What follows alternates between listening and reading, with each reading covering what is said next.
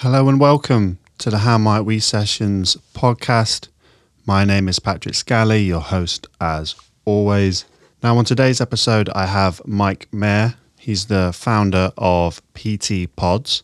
PT Pods launched their first space here in Hackney Wick only a couple of months ago.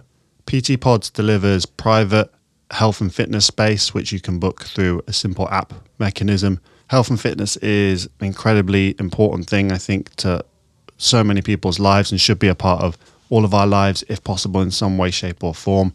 I thought it would be really important to get Mike on the podcast to talk about how important health and fitness is to creative and cultural professionals and citizens writ large, and talk about some of the issues surrounding the health and fitness industry, some of the biases and stereotypes which probably create suboptimal outcomes in our society and don't incentivize people to access the health and fitness opportunities that are around them. So I hope you enjoy this episode of the How Might We Sessions podcast with Mair from PT Pods.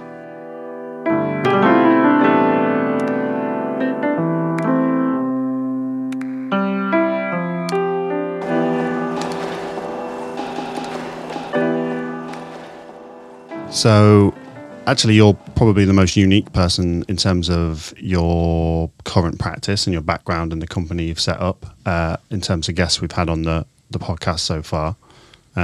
You've recently set up a company in Hackney Wick and Fish Island, or you've launched a company, I should say, in Hackney Wick and Fish Island. But if anyone doesn't know about yourself and your company, PT Pods, what do we need to know? So PT Pods, basically, we started in November last year doing a sort of soft launch, and we launched in February. So there's an app. You can find your closest pod in the app, and then pods are mini gyms, mini modular gyms that you can access through the app. There's classes to follow, and you gain access through your app, and then you lock up at the end.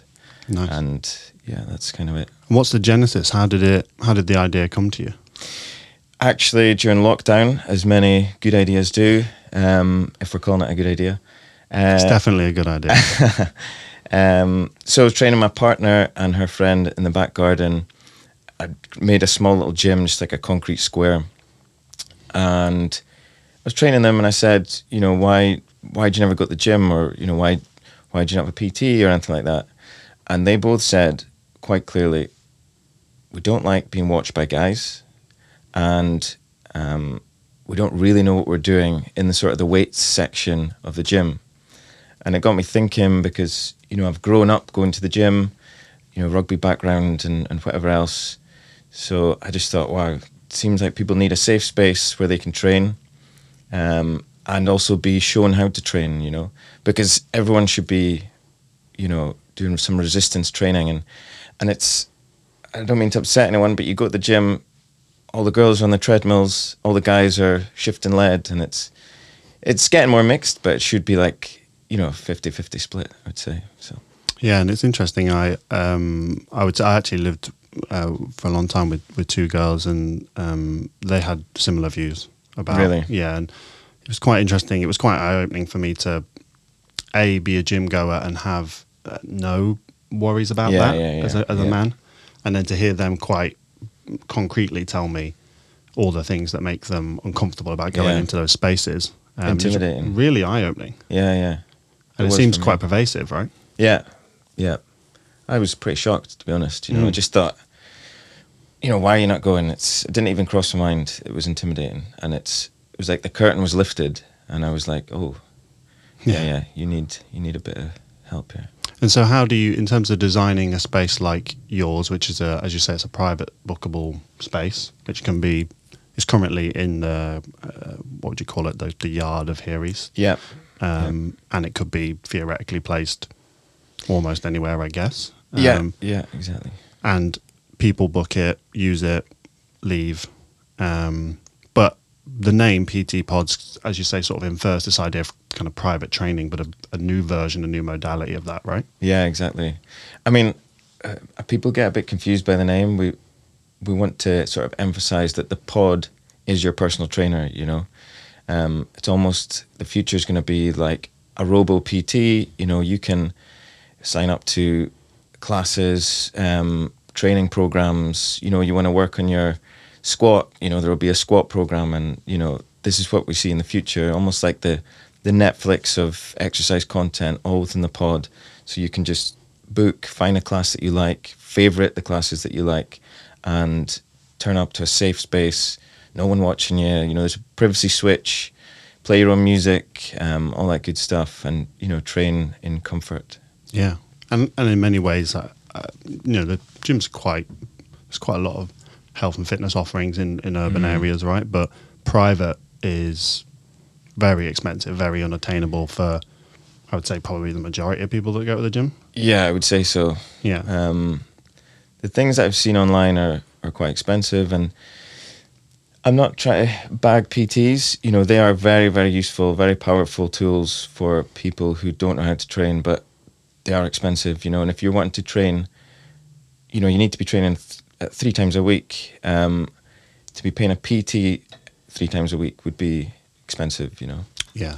I mean, I've never actually personally, my journey with health as a young man, sport at school was everything to me. I would much rather be playing for Tottenham than doing anything else. Yeah. Didn't quite work out. But as I started becoming a creative professional, I actually completely lost my path in terms of looking after my health and my fitness. It was surplus to requirements, it felt. Yeah. And that's that sort of urban drive thing and the lifestyle choice of, it's not a sedentary lifestyle, but in the sense that I was doing a lot, but I wasn't doing anything specific for my health and my fitness. Yeah. And that was something that maybe over the past 5 years has really become really centrally important to me. And I've seen the benefits of it incredibly, but I've never taken a step to do a PT class, but I certainly would say I owe a debt to YouTube. Yeah. For better or worse, right? Exactly. But that's what, and what you're saying there is in the sense that people can book, but also play the content that they use at home, but have the benefit of all the equipment that you've purchased. That exactly. It's very expensive and not something you could have in your back garden or what have you. Exactly. It's like there was this massive sort of, during lockdown, people were doing home workouts. They knew they had to exercise, and we feel a lot of people still maintain doing that home workouts, but this is like, you can't have a kitchen full of dumbbells and kettlebells because you're just going to break toes, so it's like a sort of step up from that. Nice. And what's in terms of your personal kind of journey with fitness, how did you talked about maybe the issue or the thing you're trying to fix in the space, which is around, I guess, making inclusive, safe spaces for people to train. What's your journey been to get to that point? Are you someone who's been really proactively into health and fitness, or? Yeah, like all through my life, I've been interested in, I've gone through everything from like, CrossFit, running, just gym training, rugby training, trying to bench heavy stuff, trying to squat lots, just doing body weight calisthenics, hit all through a journey through everything. So I do have quite a good background. None of it was my job, but I've been through a lot. And what I've realized is, and fairly recently, you don't need to do as much as the industry makes you think. All this like crazy like CrossFit type stuff and hit sessions and go 5-6 times a week, and that's if you want to be like in crazy shape. But in general, if you go 3 times a week and lift some weights and walk a lot, you're probably going to be fine. Yeah, your longevity and things like that. And it's something that I think, I don't know if you experience it, but that difference in my energy level from doing these things, my clarity, and I mean, we'll probably touch on mental health and things, but I certainly think the thing that I was maybe missing then as a musician and doing shows and being in the studio was that outlet that wasn't the work. It's incredibly hard to balance those things when you're trying to make a living out of something. So I don't maybe punish my former self for not doing it, but I really wish I was doing it more then, because I realize how much better I feel now. And it is funny, I think a lot of people don't maybe think about that mental health element, or I think even the social element. Being part of something like a third space that isn't work or home. But then I guess in the way that, the space that you've created is kind of sits beside that in a way, doesn't it? But then it could create a digital community as well. So. Yeah. But then think about this. You had a sports background. You trained, PE in school, you were into it, Yeah. The people who used to not go to PE or phone in sick, sick letter, they've never really been into it, and they need to. And looking at the gym culture, online, you look on YouTube and you're just like, I'm never going to get into that. Right. So they need all you need to do is sign into the app. I'm not just pushing PT Pods, but in general, they need an easy way to learn how to do some basic exercise, without everyone watching them.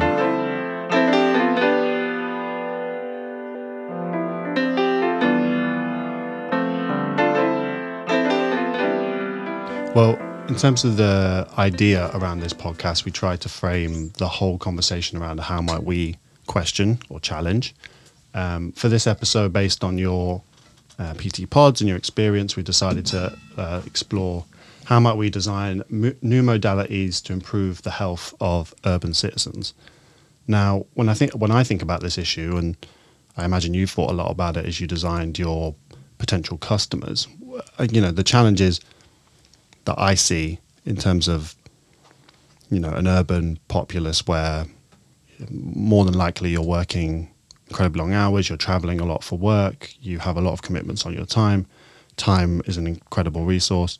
So fitting in physical activity is extremely difficult. And so the issue that people can often face is it's just something that I don't have time for. But in terms of the issue of urban health and citizens and fitness, where do you see the biggest challenges and opportunities in that space? I think, and if my partner ever listens to this, she's going to start laughing, because I've been listening to a lot on the subject, and one thing that keeps sticking out to me is we're still animals, we're still that cave person from 10,000 years ago, and we've not evolved into the city life, this life that we're in right now. And I was thinking yesterday, I remember being I went to Edinburgh Zoo as a kid. Everyone used to laugh at this polar bear because it was mental, right? It was just going back and forth, and it lost its mind. And that's because it was taken out of its habitat and put in this concrete space, But we're exactly the same, We're these animals that are now in this concrete jungle.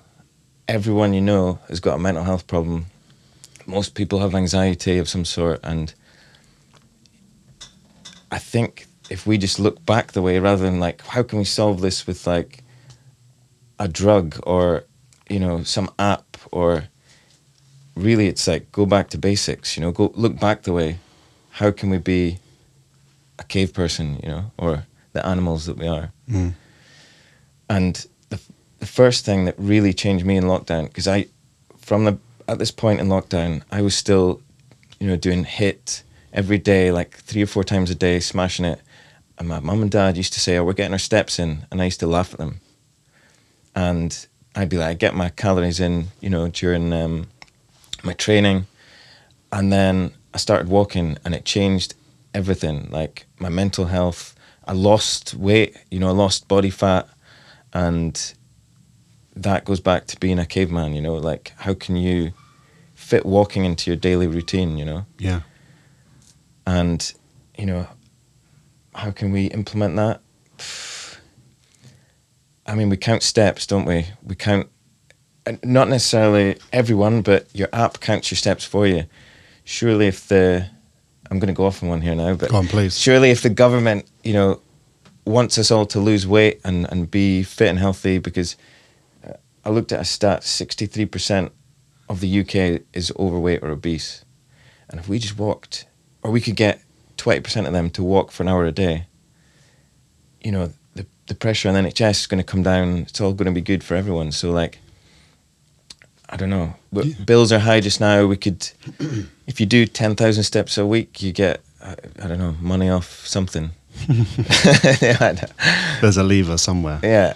No, but I think you make a good point, and I think it's looking at the problem from the I guess the negative externality of people being unhealthy and the strain that puts on the NHS is is a worthy point. And I mean, a data point on that from Public Health England is that it costs 1.2 billion per year to the National Health Service to deal with people who have physical inactivity issue. Jeez. Which, you know, again, you think if you could redirect even a tenth of that money, that would be extremely important. But, and that's not, of course, talking through the whole problem. And it's something that I think is interesting when we think about this location next to an Olympic Park and Victoria Park. So incredible, big, expansive green spaces, which if you spent any time around them, you'll certainly see a lot of people exercising. Yeah. But I don't know about your read on it, but I don't see maybe as diverse a set of people participating in those activities as you would like to see and as necessary, I guess. Yeah. And I actually had someone, I can't remember what it was, in an event that I went to maybe a handful of months ago, and they talked about how they had a relative who fortunately had a house in a row facing Victoria Park in London, so an incredibly nice house. And they were saying how even they'd noticed the demographic usage of the park had changed over decades. Okay. And it's something that I guess you kind of wonder how these spaces, as the area changes, how they get used and what they're used for. And I guess when you think about open green spaces is a place where I'm sure a lot of PTs take clients, right, to do things. Yeah. But if they're taking a certain demographic all the time, then I guess that kind of reinforces this idea that this is This what space is for this. Yeah, right. And then I wonder whether even the idea of the sort of gamification of fitness, I think, you know, when you think about how that affects people, you know, constantly seeing Strava goals met or whatever it might be, and rewards for doing those things. Those things are incredibly useful as like a behavioral tool. But of course, it does also mean that they might only be doing it for that reason rather than the deeper reason which you're talking about, which is quite primal. Generally like a natural instinct to move and lift things and do things. Yeah. You know? Yeah, absolutely. It's interesting to think about it from that perspective of sort of a historic, like a root thing, a human thing. And I think, like you're saying, the people that are going to these parks to train, it's all the people who have done it. You know, they know fitness is important. We've got them. You know, they get it. It's the people who don't do it. You know, that's how we need to capture them. And yeah, sure. And that's going to be difficult, you know. And when we think about the effect that the sort of people, I mean, it affects so many people, almost all in many forms. Thinking about urban places, we certainly have a proliferation of housing, flats, mixed-use developments with commercial on the ground floor here in London and globally. And that creates a lot of public realm, a lot of third space, which sometimes has kind of, you know, those kind of fiddly little gyms that, you know, in parks, or a play space, etc. Probably not that expansive and that interesting. How do you see, in terms of if we're thinking about new modalities, and of course by nature of the company you've set up, how do you see creating these private spaces for people to access as a way to, you know, use those spaces for good? Yeah. Those little, I know the ones you mean, like you can sit on them and sort of move your body weight. This is like body weight, right? Yeah. Yeah, people do use them. But again, I think it comes back to this. People who use them are people who are already conscious of it. Right. And yes, there's a space there, but that's quite still intimidating if you don't know what it is. You know, like you and me are looking at it like, well, that's clearly to do like body weight pull-ups or whatever. Whereas people could be walking past that going, what is that? What even is this? Yeah. Yeah. But do you think then in terms of, as you're designing a company, you know, in a company formation where you've created this space, you're also plugging into the internet of content creation, which, again, if we're talking about the creative and cultural industries, like YouTube, content creation is a booming industry, right? But then how do you, as you know, guardrails on the best kind of content? You know, we've talked about Fit, who are also in Hackney with Fish Island, who create really great content. But I'm sure there's plenty of people on YouTube who have no qualification, no experience. How do you balance all those things? Is something better than nothing, or is that too much of a risk? Does there need to be better guardrails for how fitness content or is distributed in a way? Yeah, I think if you can use the caveman theory as a bit of a guide, like, would my ancestors have been doing that? And if you're online and it's some like, I don't know, crazy like CrossFit style thing, they probably wouldn't. Yeah, true. If it's like walking, lifting stuff, yes, as a cave person, you're going to have to be lifting stuff and moving things around and building huts. And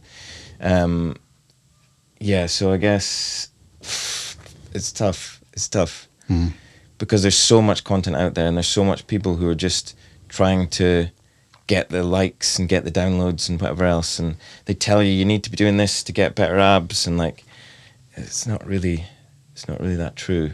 Do you think, in the sense that if you think about the issue from the economic perspective, you just touched on earlier, and I mean, my experience, I went from home workouts, which cost nothing than an internet connection, essentially, I guess, to a better gym, which for anyone who doesn't know those, I guess that's a sort of, what would you even class that as? Is that sort of like the bottom of the market, kind of community style, usually?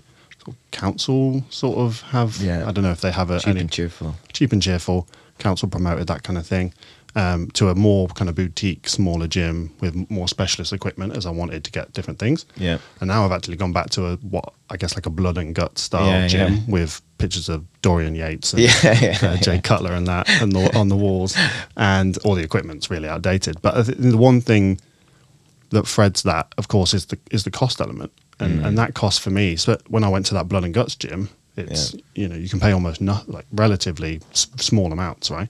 That boutique gym was nearly triple the price.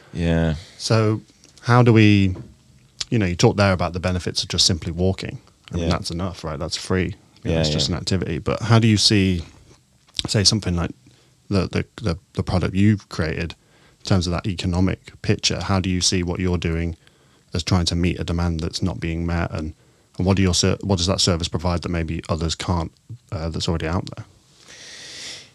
Yeah, that's a tough one because it depends on how much price you put on your health, and like... Wow, that's a hell of a question, eh? Yeah, and if you have no experience, you do need some guidance, because going from nothing to what you need, you need some teaching. You can't just make it up as you go. And I think, I'm going to push PT Pods here, but it's a good avenue. If you're not sure what to do, you can just turn up and follow a class, and our classes are good. We're going to be having more content from other providers who we obviously vet before they come in, and that is guaranteed to be a good use of your time. As for the content on YouTube, that's a minefield. It's a minefield. But I think doing something, now I'm going to think about this. I was going to say doing something is better than nothing, but there's some stuff out there that's, potentially dangerous for you. So, you need to watch. I definitely would put that disclaimer. I think it's right to do it. I mean, I have a friend of mine who I grew up with, one of my oldest friends, who works with athletes in golf and strength and conditioning. And he was, as I started watching more, every now and then I would sort of send him something and say, what do you think of this? And so much of it he would go, I mean, I kind of get what they're doing, but I would just put like an asterisk next to it and say it's not sort of science-based, or I don't know what the terminology might be. But again, it's, I would maybe as a layperson say something's better than nothing. But as you say, in the risk of hurting yourself or doing some real damage, you need to be careful. And I guess spaces like yours can hopefully create a more controlled experience and safer experience for people as you vet that content and create specific content for specific groups.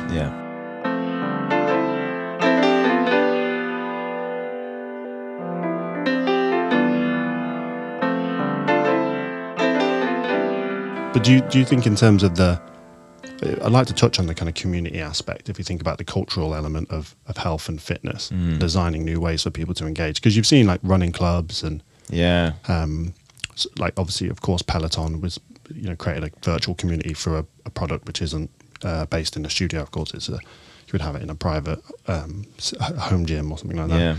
I've actually used one in a gym and seen kind of interaction happen through it. I did feel that sense of, this is quite nice. Someone around the world's doing it. They give me a high five emoji. I high five them back. This is nice. But then, one of the things that I maybe didn't anticipate when I started going to these places, gyms writ large, was the sort of friendships I would create and the social element to it. Where again, it wasn't the home, it wasn't work. Yeah. Actually created bonds and friendships that have gone way past the gym. Yeah. Which I think is, in terms of breaking that barrier down between people who aren't doing it, that can be the great thing that keeps people coming back, right? So how can you create a community in a space which is private? How do you see that working? Yeah, very true. We did look at, and we are looking at, that sort of do joint classes, live classes at the same time. It's all good stuff. I think the community also comes behind maybe the social media, connecting people who are, there's almost a movement there of people who are neglected in the gym space. They don't want to go to these, very exposed gyms where, they maybe don't want to go and talk to people, and they do want to have a bit of privacy, and, they can maybe talk about it on their experiences on Instagram or, social media, or the community, that side of things, rather than the community while you're exercising. Yeah, it's a good point. And I think to Steelman, the other side, that would be, if we're thinking, trying to design empathically and not from an egotistic perspective, that would be the thing whereby almost certainly every woman I know, like my partner, goes to the gym. She doesn't have any friends at the gym. Yeah. And again, like as you say, if a lot of people go to the gym and feel uncomfortably looked at or experience things and it shouldn't mean that we have separate gyms. No. But it's just that if you are feeling unsure about taking a step into those kind of potentially quite intimidating spaces, and it's just about getting people to look after their body more, have better fitness outcomes, then these are modalities which ultimately allow people to have that first step. And it might mean that they eventually go and sign up to another gym and then use your product also. Yeah, exactly. It's not one or the other. There can be both. And, even myself, who I used to go to the gym and I didn't like it either. It was not because I wasn't confident in what I was doing or I was worried about guys looking at me. It was, waiting for equipment, sharing equipment, maybe I was doing some CrossFit sort of jumping around stuff, and maybe I did feel a bit uncomfortable, and sometimes you do just need your own space, and you need to make sure everyone in the community is thought about, it's and if we not think, just... And meeting those kind of demands of an urban life, as you say, you've structured it so it's, I think, 45 minutes or so a class. Again, it's lean. It's lean. It is lean. And I mean, I think it's 1 in 4 adults don't do less than the sort of 30 minutes of recommended physical activity in a week. Yeah. Which again is, as you say, you don't have to go 6 times a week and be this object. It's just about once or twice or 3 times. Yeah. And taking some time for yourself and your health, and that can go an incredibly long way. Yeah. So have you noticed in terms of how has the usership been since you've launched? Has it been... Has it surprised you? It's been a little bit. There's been quite a lot of personal trainers using it to train their clients, which is good. We aimed it at people who feel uncomfortable in the gym. There's been a lot of female and male use following the classes, which is good. And then some people using it just as a gym. Which is also fine, It's been quite a sort of split between the 3. But we're still, gathering data. And do you think that's something to do with how, say, fitness is marketed and the... I mean, I think about, say, I went to the Gymshark store in Oxford Street, which is incredible as an experience. Yeah. I mean, I'm not an avid follower of their content. I'm aware of how big they've got. Yeah. Almost can't avoid it in if you're in any way interfacing with this space, it seems. But there is a real feeling in that store around people going in and feeling something about this brand and going in somewhere which is on Oxford Street, but they also have a gym, a juice bar, private space to lift, and product. Wow. Which isn't really great. But again, I'm someone who is active in this space. So I go in and feel comfortable. Yeah. But if I'm someone who's never trained before, that would just further compound my feeling of oh my God, this is not something that I can get with. What even is that? What is it? Yeah. All that lifting gear and juice bar. What? Yeah, I'm just trying to do something. Yeah. And I guess I'm just thinking about the framing of how fitness and health has become this sort of, it's even products like protein drinks, etc., how they get connected with optimization and being a high flying optimal output CEO because I don't consume food, I consume a drink, a complete meal drink because I don't have the time. Yeah. And that's supposed to be something that is fixing a problem. Yeah, I don't have enough time. That's great. And what would you say? Disclaimer: I drink those drinks. Yeah. I don't. I just wonder why those things are starting to always kind of be fixing something that fundamentally is actually a thing that shouldn't be fixed and should be addressed more directly. It's something that you shouldn't shy away from the facts that you maybe don't have the time or you feel uncomfortable in these spaces. Like there's other ways to look at the problem. Do you think that's correct? Or Absolutely, yeah. Yeah. So, caveman, here we go again. What would they have eaten? Loads of different stuff. Lots of different stuff. Not quick processed snacks, that we think are good for us, but actually they're terrible. They're marketed as fat-free, but they're full of sugar. You know, the one thing that we should be doing is like educating kids, to understand this, because most people grow up and they don't really understand food, I'm not saying I even do. I've been on a big journey with it myself. And there's just so much information out there now talking about how can we swear on this? How effed we are with processed food and caveman. Caveman. I think that's a good overall anchor for the conversation. Yeah. And as I think about it, from my experience as a creative and cultural professional previously and now working on a program which supports the ecosystem here in Hackney Wick and Fish Island, I think there's definitely a role to be played with great, say, design, products, etc., which can try to, they say the squeaky cog gets the grease, etc. And I think this is one which, again, as we've talked about some of those data points, it's not a on the margin case. This is something that is acutely felt, right? Yeah. And we certainly saw it during COVID. And I think it's right to point out that, of course, that was a respiratory disease. That's it's a black swan event, kind of left tail risk. It's not. We don't anticipate we're going to have loads of those. Fingers bloody crossed. Touch wood. But of course, lots of people were more affected by that by nature of poor fitness and health.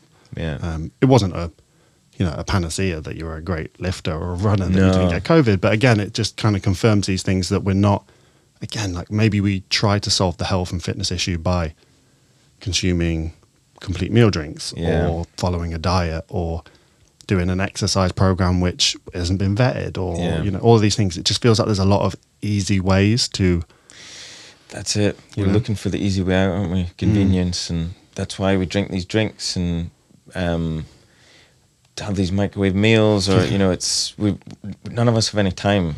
It's not like we don't all have vegetable patches and growing our own veg, and although that would be great if the community could have its own garden and make its own food, and I think there is a lot of that happening in Hackney actually. But you like what you see there?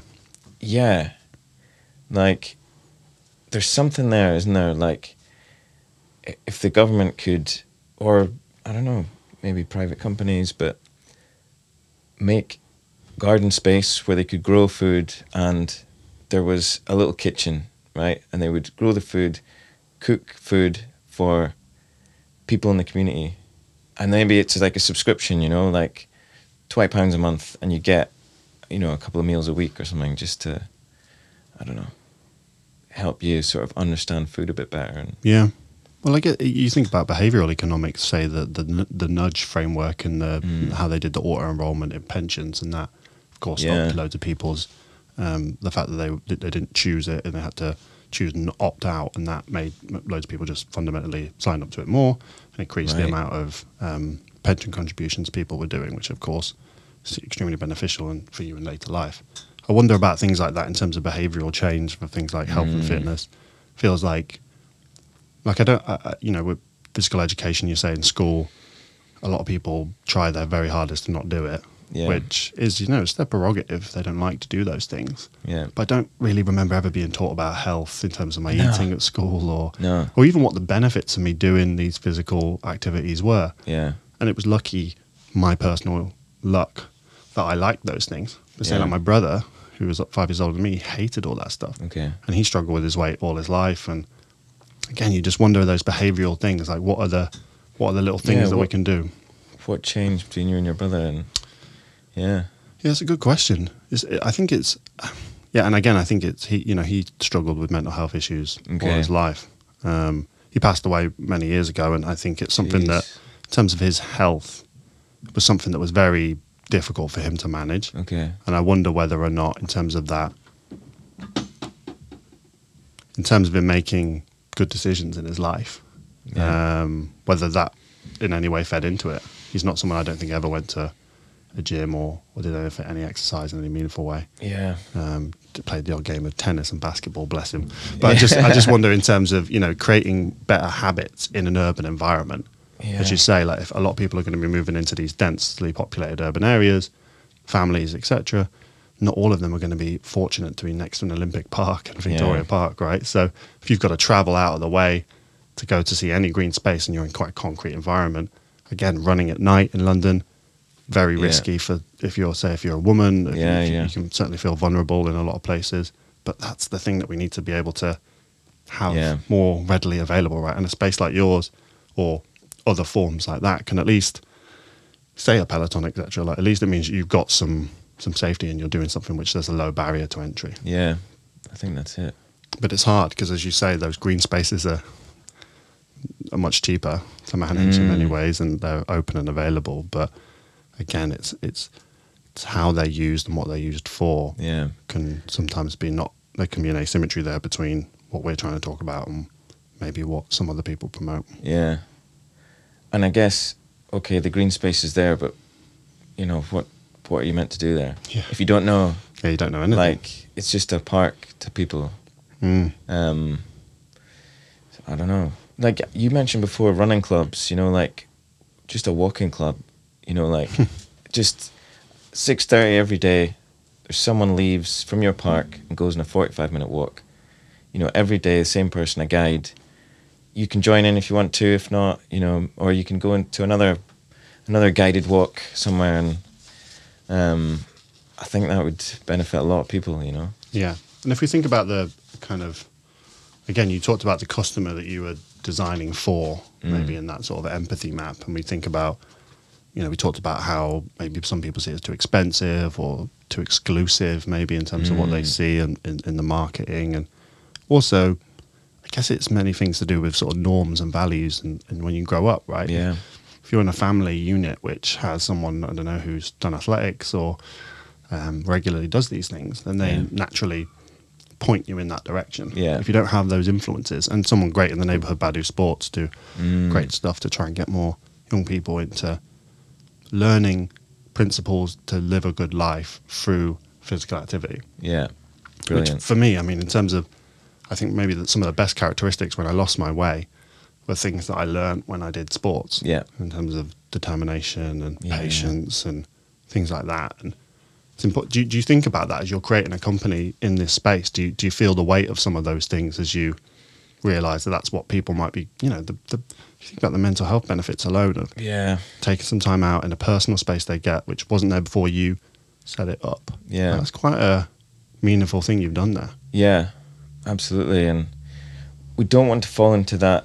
I'm quite passionate about capturing, this demographic that maybe isn't comfortable in this sort of space. And it's quite difficult to market your product when it's an exercise space, and to have it not just, curvy guys and girls doing weights, that will attract attention, So we've not really started our marketing campaign, and, we are maybe going to start with more a targeted campaign to our demographic, Right. Like the people who didn't join in PE, like people who are, overweight or, transgender, guys and girls who just don't fit in, you know, in like the classic sort of gym space. And so, yeah, I'm excited to start that. And that's if we're talking about trying to affect an area of the urban citizenry that aren't benefiting from those things. That's your audience, right? Yeah. Yeah, and people who don't have the knowledge, because there's some people who are maybe naturally fit, but they don't have the knowledge of what to do. And hopefully our aim is to provide a space for everyone, you know. Yeah, and certainly as my experience of my network and my friends over the years, in terms of what they feel in and of themselves, whenever they've become unstuck maybe by self-esteem issues or confidence issues, etc., body image is incredibly deep into that. And it's something that oftentimes when people make active steps, and it's not, I don't want to enforce what I think is a poor stereotype of, by doing that you're going to become this women's health magazine cover. That's not the goal. Yeah. It's just the pure feeling of the chemical rush that you get of the release of the fact that you might feel tense, you might feel uncomfortable, and by doing these activities you do grow through it. And your image of yourself can improve. It doesn't necessarily mean it's going to, but it just means that this is a chance to do it in a space which, you know, it isn't, you know, it's not something, it can be just for you. So much of life, I guess, is that now. You know, it's all this sort of absolutely idolatry of those objects and those people and those models that we follow. And we look for inspiration from, but you can create that in yourself by taking a proactive step and saying, you know, and if we think about it from the culture and creative industries, all these creators and founders, you know, have spent doing 12, 13-hour days. You know, those are the people, again, that need to be part of this conversation to say, you know, you just need to carve out 30 minutes in there and think about the benefits to your business by the clarity of mind that you'll have, you know. It's crazy. And it's crazy when you're in that place and you're like, I there's no way I have time for that. I remember when I was suffering with a bit of, you know, as everyone was during lockdown, some mental health stuff. And I probably had loads of time, and someone was like, just meditate for like 15 minutes a day. And I was like, I don't have time to sit and do that. And like, because I'd gone through the, you know, improvement through physical activity, I thought, well, this is like exercise my brain. When I put it like that, I started doing it and built it up and built it up. And it was like crazy, the benefits that I felt from that. But I knew what exercise did for me. So I knew that this might work.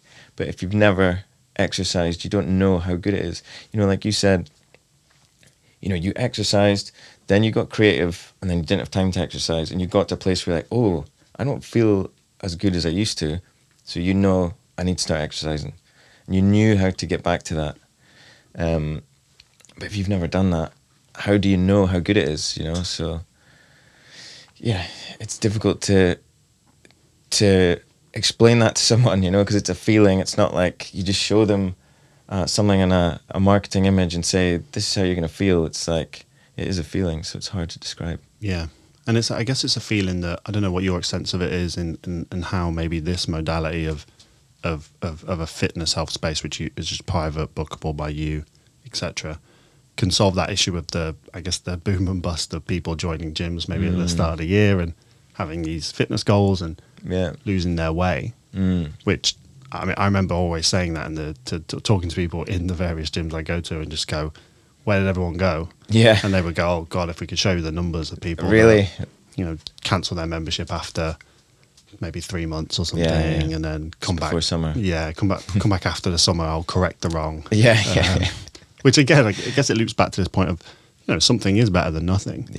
But maybe the fact that it is kind of your space, and the way you've done it, and say like a park, you know, going for that walk, it can be your place, and it's not something whereby you're, you know, being monitored and tracked and your performance. And I guess that's something, I don't know if you have a feeling of that in terms of, say, we talked about gamification, Peloton or other fitness products which rank people. Do you see that as a positive thing in the industry, or do you think that's something that actually net has a bad effect on uptake in fitness and health? Yeah, I think it can certainly both have a place, because everyone's different, and there's people who are so competitive and they might not be that into fitness, but if you can dangle a carrot and say, well, your dad's done 10,000 steps today. And you're like, I'm going to smash that. I've got to beat my dad. Yeah. And then I've seen people get, the whole steps thing really got, I used to work offshore and Oh, interesting. on vessels, on boats. There's quite a lot of overweight people or unfit. And, you know, there was this whole counting steps thing, and they'd be out in the heli deck walking around, getting their steps in, trying to beat people, you know, in their group. And so I think it can be good, but it's probably for the people who are already into fitness. Right. And the people that we're talking about to try and capture, the newbies, yeah, maybe they need to sort of, like I say, everyone's different. Yeah. That's a good point. And it could be a carrot to dangle for some people, but it could put some people off, you know? Yeah.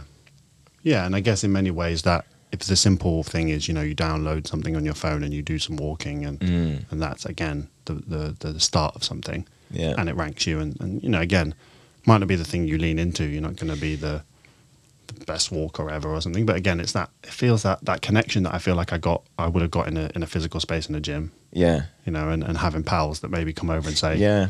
I've just done this. And you go, God, you've just done that? Yeah. You know, and that's something where you go, maybe one day I could do that. Yeah. And trust me, you'll get there. Yeah. You know, I think that's the thing. And I think maybe in life, it's something where we often have that myopic thing of sort of short-term goals, sort of not being as concrete as these really far out objectives that we have of where we're going to be. Yeah. And something about health and fitness is that there's a quick feedback there.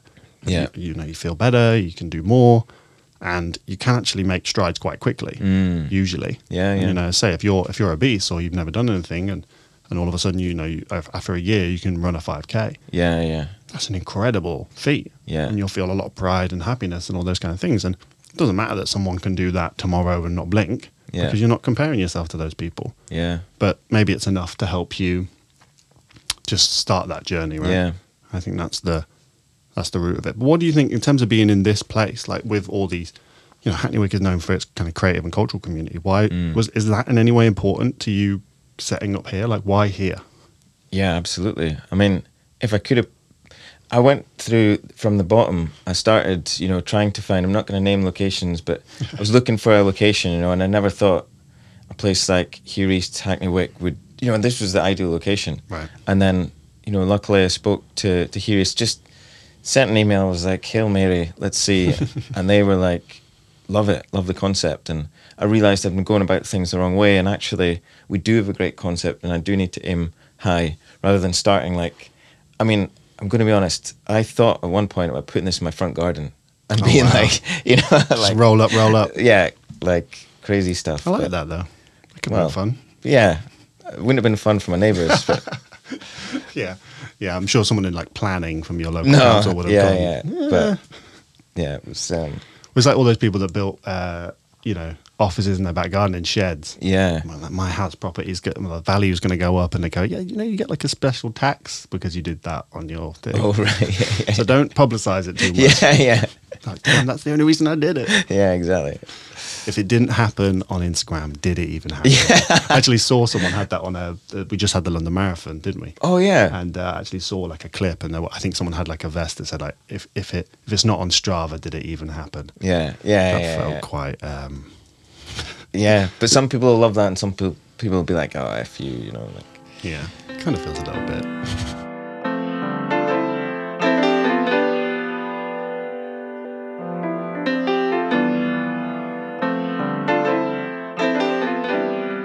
But I do wonder in terms of the sort of creative and cultural industries, and you know, if you think about the content world, I think has a really good run, like augmented reality, etc. There's a lot of create tech, etc. that can feed into the health and fitness space in a really interesting way, and you know that drives the zeitgeist and popular yeah, opinion and young people's attitudes towards things. And I think by having more healthy images of role models, yes, rather than the drugged out, burnt out rock star, it's someone who is actually healthy and clear. Yeah.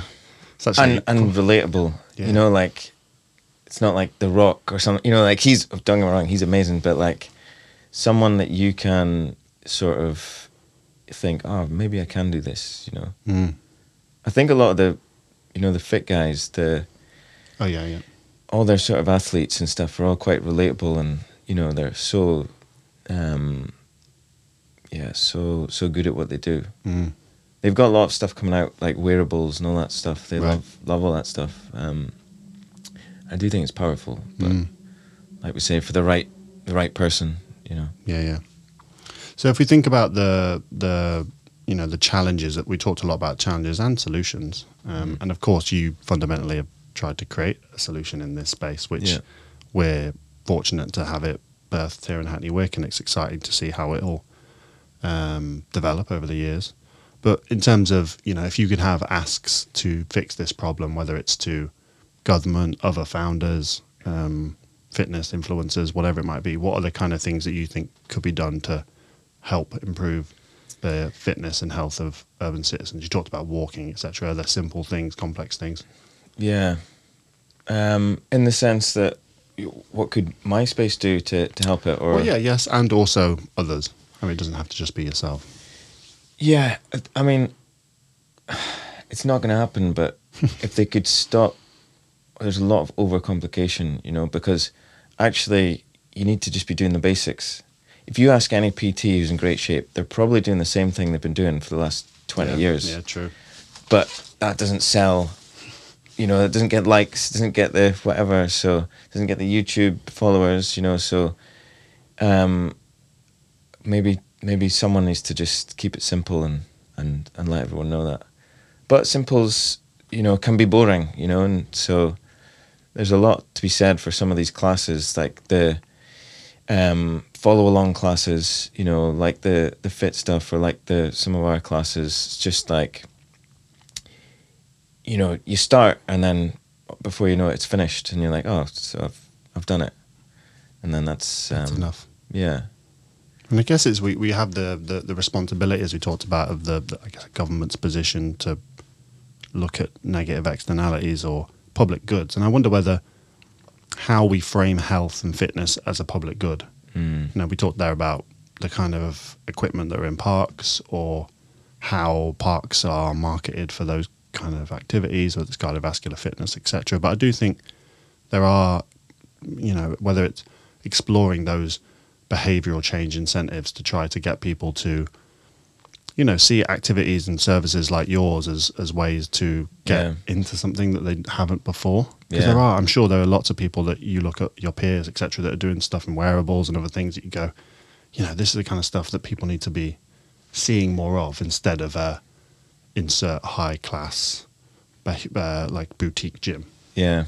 Because I think that's maybe the image that I think it's that sort of advertising marketing thing, where all that people see is that idol hero worship, perfect form, which doesn't really usually exist. No, it's not what it's about. No, but it's how the product and the market has been sold for so many years that it's so hard to unpick that training, right? And I guess there's a lot of money people are making a lot of money in it, and they are. It's difficult to start with the basics, and unfortunately there's not an easy fix. It takes time, and it takes effort, and it takes like being consistent for X amount of months to see a change. And that's what people don't say in their videos. What they say is, do this for 2 weeks and you're going to be in great shape. And people are like, oh, I could do that. And really they need to understand the basics and know that this is going to take time. But if you just cut it down to what you need to do in one session, isn't actually loads and loads and loads, but if you just do that consistently for the next 3-4 months, you're going to notice massive changes. Yeah, and it's even, you think about cycling routes that get made, and the ability to places to be more walkable, etc. And even linking it back to what you do, how are those routes, etc., linked to other facilities which promote that kind of activity, right? And I think not to always turn it into something where there's got to be consumption in it, because of course if you drive out to a forest and walk around the forest, all power to you, and it's an amazing thing to do. But I just wonder whether or not all of the sort of private market activity and companies which are doing things in this space are as well promoted inside these things, whether we're talking about low traffic neighbourhoods or cycling routes and walking routes, and are they all really as well connected as they could be to try to incentivize people to take that maybe that next step or something that keeps them coming back. Because I mean, a walk on your own can be incredibly powerful. Don't get me wrong, and I benefit a lot from those. Yeah. But again, I just wonder whether or not I would have come across your product if I wasn't in the space. Yeah. And why, you know? Yeah, yeah. And can we do more things to route people to those things? Yeah, to sort of funnel people into fitness. That's tough. That's tough, and it's getting the right sort of people to influence that, you know, and to let you know that it's not as difficult as it's made to sound. And do you think, in terms of a maybe more complicated resolution to this issue, in terms of companies, I don't know if you've had it yet, B2B or early conversations, but thinking about companies, of course, larger companies offer gym memberships or reductions, right? Or they might even have a gym on site if they're a really big company. Yeah. But incentivizing businesses to offer those things to their employees as you know, and I think even like grouping those things together, I think actually, speaking to Ben Cole at Loughborough University, and I'll have to, you know, edit or put it in the notes about who he mentioned, because I can't remember their name now, but it was about trying to have it was like a social entrepreneur who was grouping all the benefits that corporations offer to their staff into something which actually could be offered to everyone in a neighborhood, because they have access to these really big contracts, and you know, it's that scale economy fed down. Yeah. And I wonder, say, like a service like yours means that they can go, well, because, you know, again, back to the fundamental point of we're saying, if these spaces feel difficult for people to enter, it doesn't matter if you give it to me for 80% off, I'm still automatically got my backup. So how can we incentivize people to, you know, go to see a PT or use a pod like yours, or, you know, there's other forms in businesses where there is an opportunity to take some of the economic weight off people to try to help them improve their health and their fitness. I think it needs to be from a sort of government level. And remember during COVID, everyone was clapping for the NHS, right? Which, you know, did nothing really. But to take the weight off the NHS, you know, that might be an incentive for people to go and start walking, you know. And if, I mean, I'm going off here, but maybe if, you know, we can see that if people start walking for the NHS, then that reduces the pressure on the NHS, and that money that we saved, the 2 billion or whatever it was you said, that could be fed into incentivizing people. I don't know, imagine you got money off your electric bill just now if you just walked an hour a day. I'd be walking an hour a day for sure. We've got so much, you know, technology on the go just now with apps. Surely there's an app where you could count your steps, and then that gets fed back into, or you get 20 quid off your electric bill or something like that. Boom. There's a call out. Let's do it. Man.